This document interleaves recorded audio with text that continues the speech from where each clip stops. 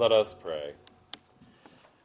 Heavenly Father, you show us through St. Peter that the end of all things is at hand.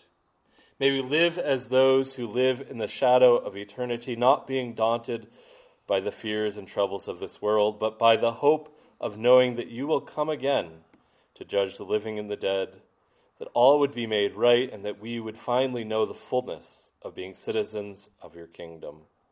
Let the words of my mouth and the meditation of our hearts be always acceptable in thy sight, O Lord, our strength and our Redeemer. Amen. Please be seated.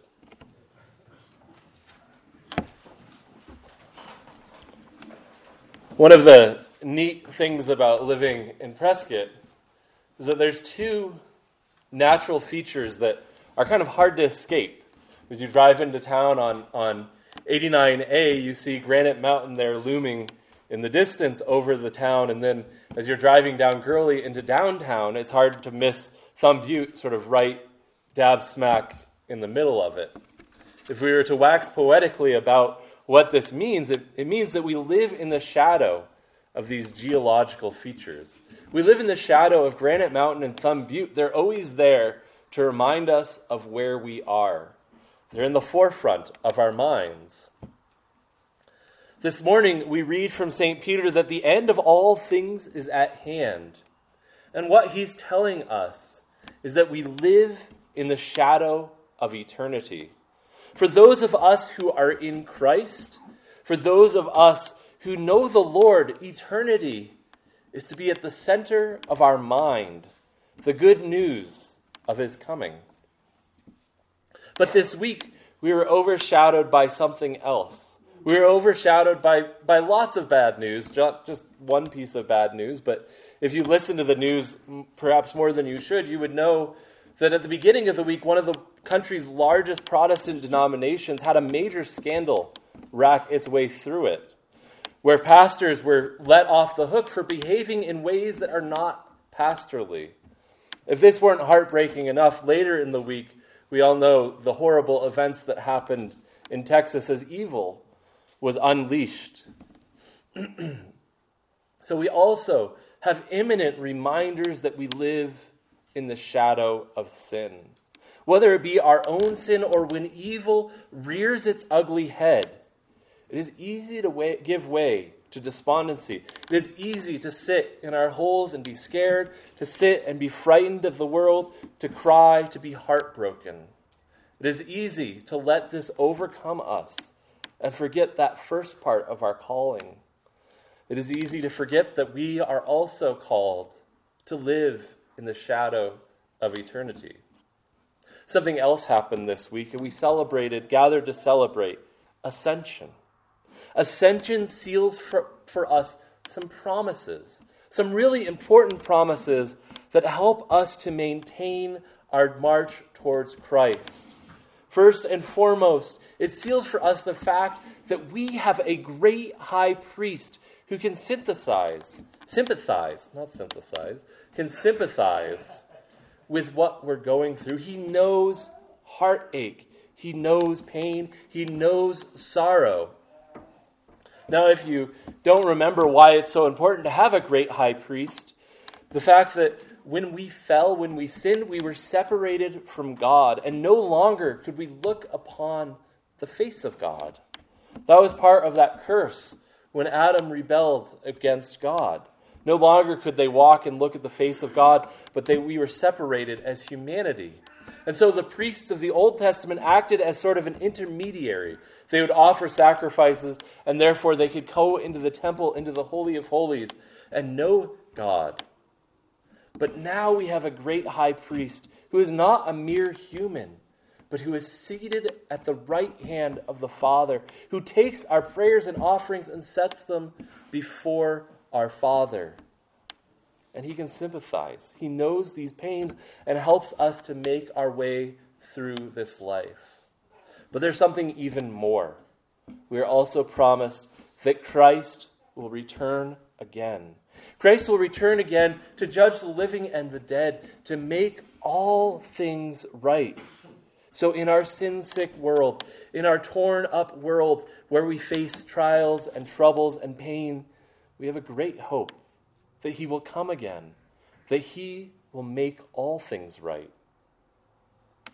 And to set us free and inaugurate the kingdom of heaven fully on earth. In other words, to make the kingdom of heaven a reality that we live in.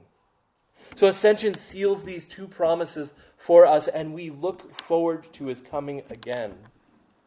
And because of that, St. Peter reminds us that we are called to view the world in the reality that the end of all things is at hand. Now, I know it's a bit strange to be thinking about this fact that St. Peter wrote this some 2,000 years ago, writing the end of all things is at hand, and yet we're still waiting for Christ's return. But the reality is when he ascended on high and sent the Holy Ghost to dwell among us, to send the Holy Spirit to be our helper, as we read this morning, it sealed the end of times. So we've been living in the end times for 2,000 years, waiting and hoping for Christ's return. It could be today, it could be in another 1,000 years, but Christ will come again.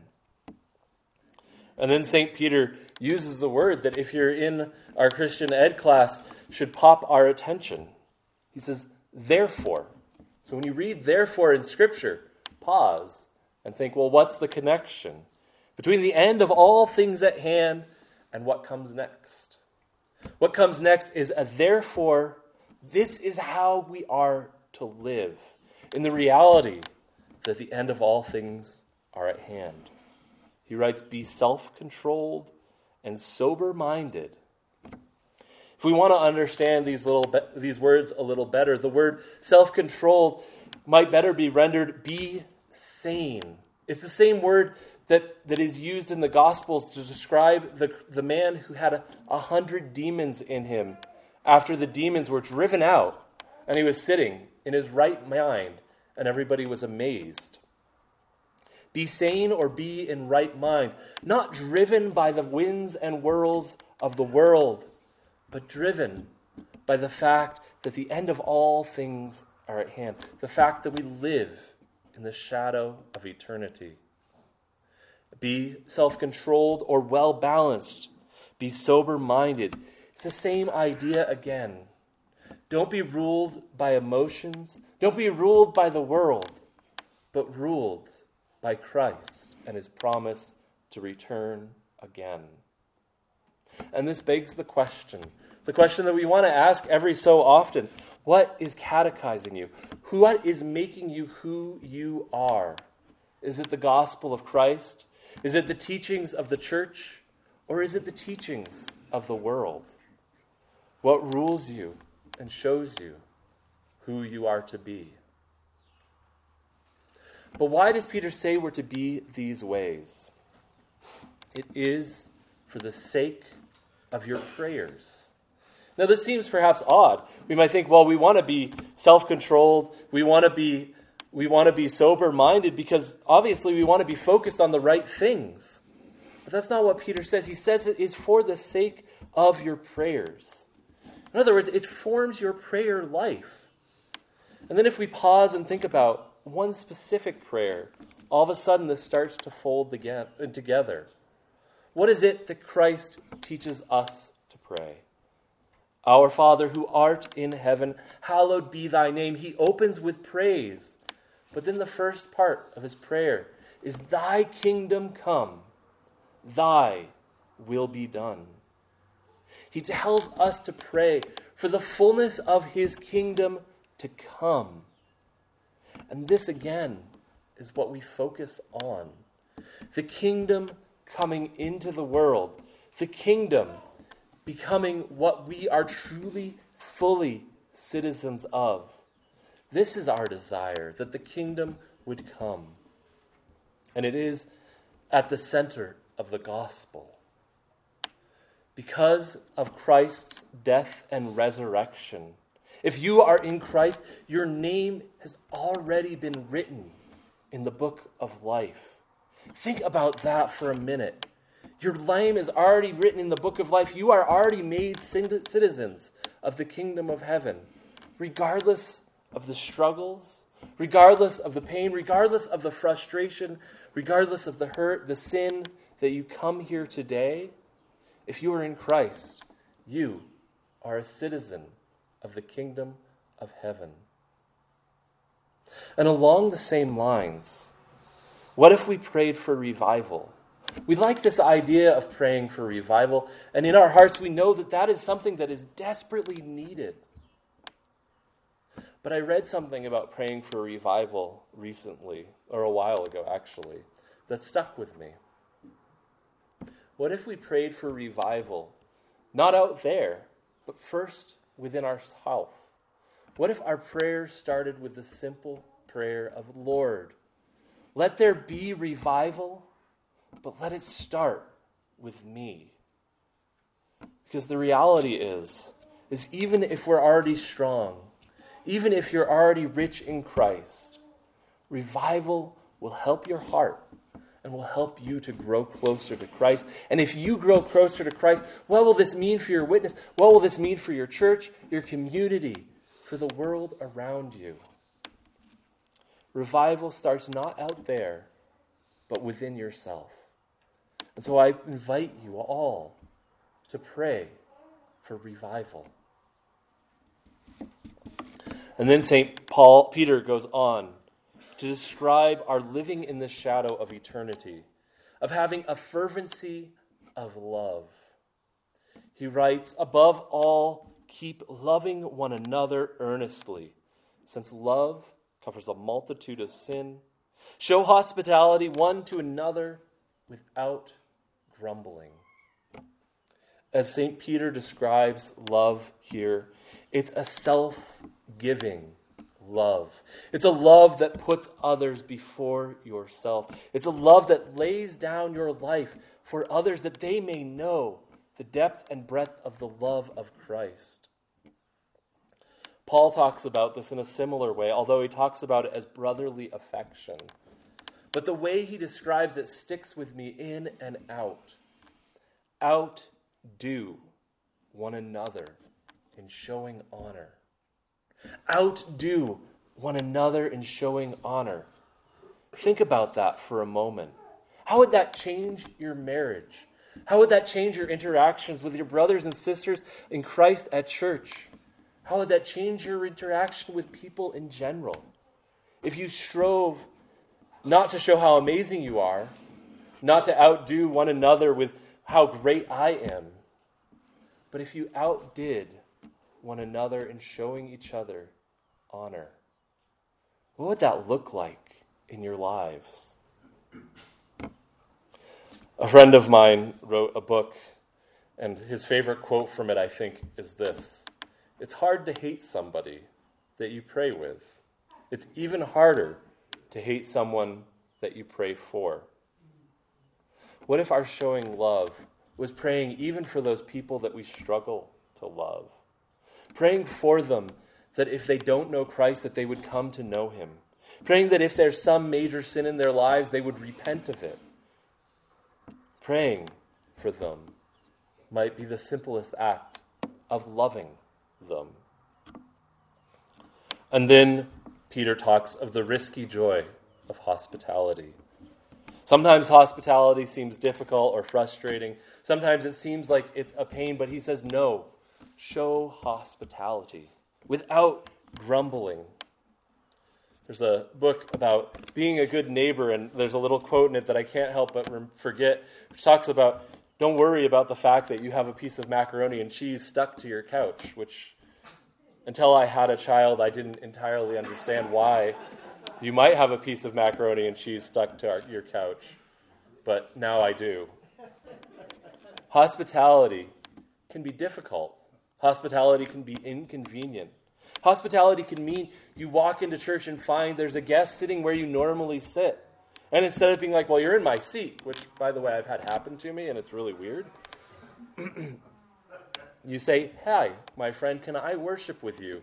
And then you sit next to them, and you show them how we worship here at All Saints.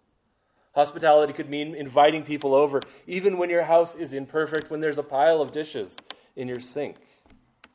Hospitality is inconvenient, but hospitality is necessary.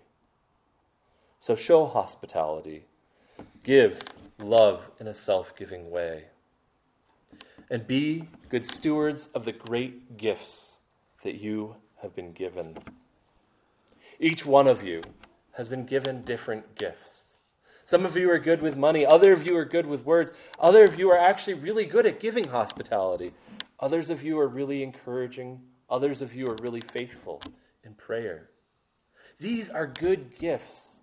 And just because you're really good with one thing and not so good with another doesn't make you somehow more valuable in the church. St. Paul writes about this in 1 Corinthians 12. He talks about us being a body. And part of the problem that was happening in the Corinthian church is there were two groups. There were the group of the Jewish Christians and the Gentile Christians. And they both thought they were better than each other. Well, I'm better because I'm a Jewish Christian, or I'm better because I'm a Gentile Christian. And they missed the point that they were all one body. And then some people would be like, well, I want to be a preacher, but they weren't called to being preachers. They were called to do something else. Or I want to prophesy, and they weren't called to prophesy, but to pray. So often we look at that person's gift and say, I want to be like that person. Well, other people look at other people's gifts and want to be like that other person. But we've each been given gifts. And these gifts are from the Lord. And they're all important. Because we are a body. And you are part of it. So whether you're the foot or the hand, the mouth or the eyes, your job is equally important. Because the body needs each of those.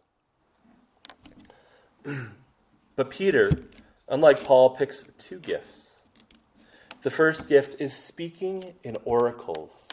If we go back to the Old Testament, or speaking in general, to which he says, speak as though you speak in oracles. And if we go back to the Old Testament, we see that oracles often happen when the Lord comes to a prophet and he says what the Lord has said. Now, when I get up in the pulpit, or when you study the Bible with somebody, and you talk about what it means and how you unpack it, you aren't speaking as though you have the authority of God. It's not as though I'm up here and what I'm saying is even remotely equivalent to sitting down and reading Scripture. But if I get in the pulpit and I don't speak with fear and trembling, if I don't attempt to be faithful to the Word of God, then I miss the point.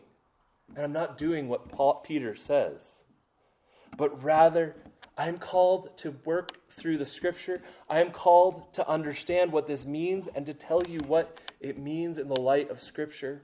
I am called to speak, to remind you of God's goodness and grace and mercy, His justice and love, so that you would know Him better. I am called, in short, to speak in a way that glorifies Him and not myself.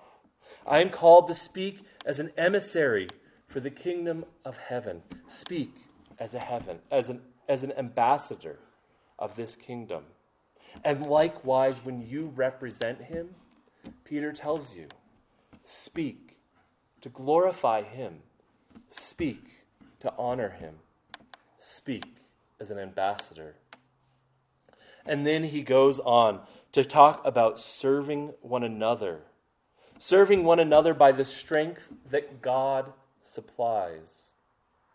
It's very easy to muster our wills to do things. It's very easy to get up and think about what I am going to do today. But Peter says, no. Get up today to serve one another by God's strength. Next week, we'll talk about the fact that the Holy Spirit has been given to you and to I. The Holy Spirit has endued us. And that is the strength that we serve by. We serve by being dependent upon God. That is the reminder that we need this morning. The reminder that all our gifts, whatever they may be, come from God and not from our own will. When we serve by God's strength, like when we speak as though we speak oracles, we glorify God.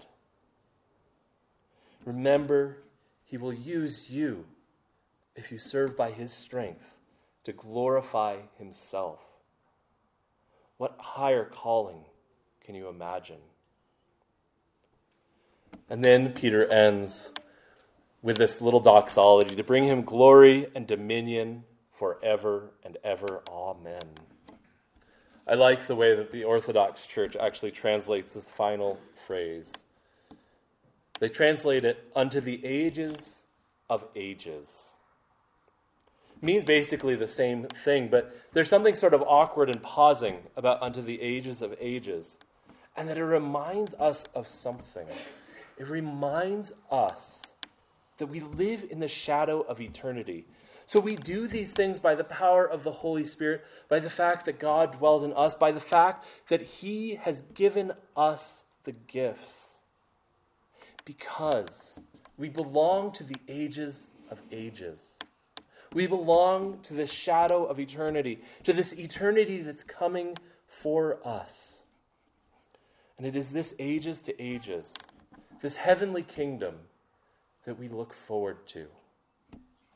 So let that be the thing that you live in the shadow of. No matter what tomorrow brings, the reality that God's kingdom is partly in sight now and will be in sight fully someday soon. In the name of the Father, and the Son, and the Holy Ghost. Amen.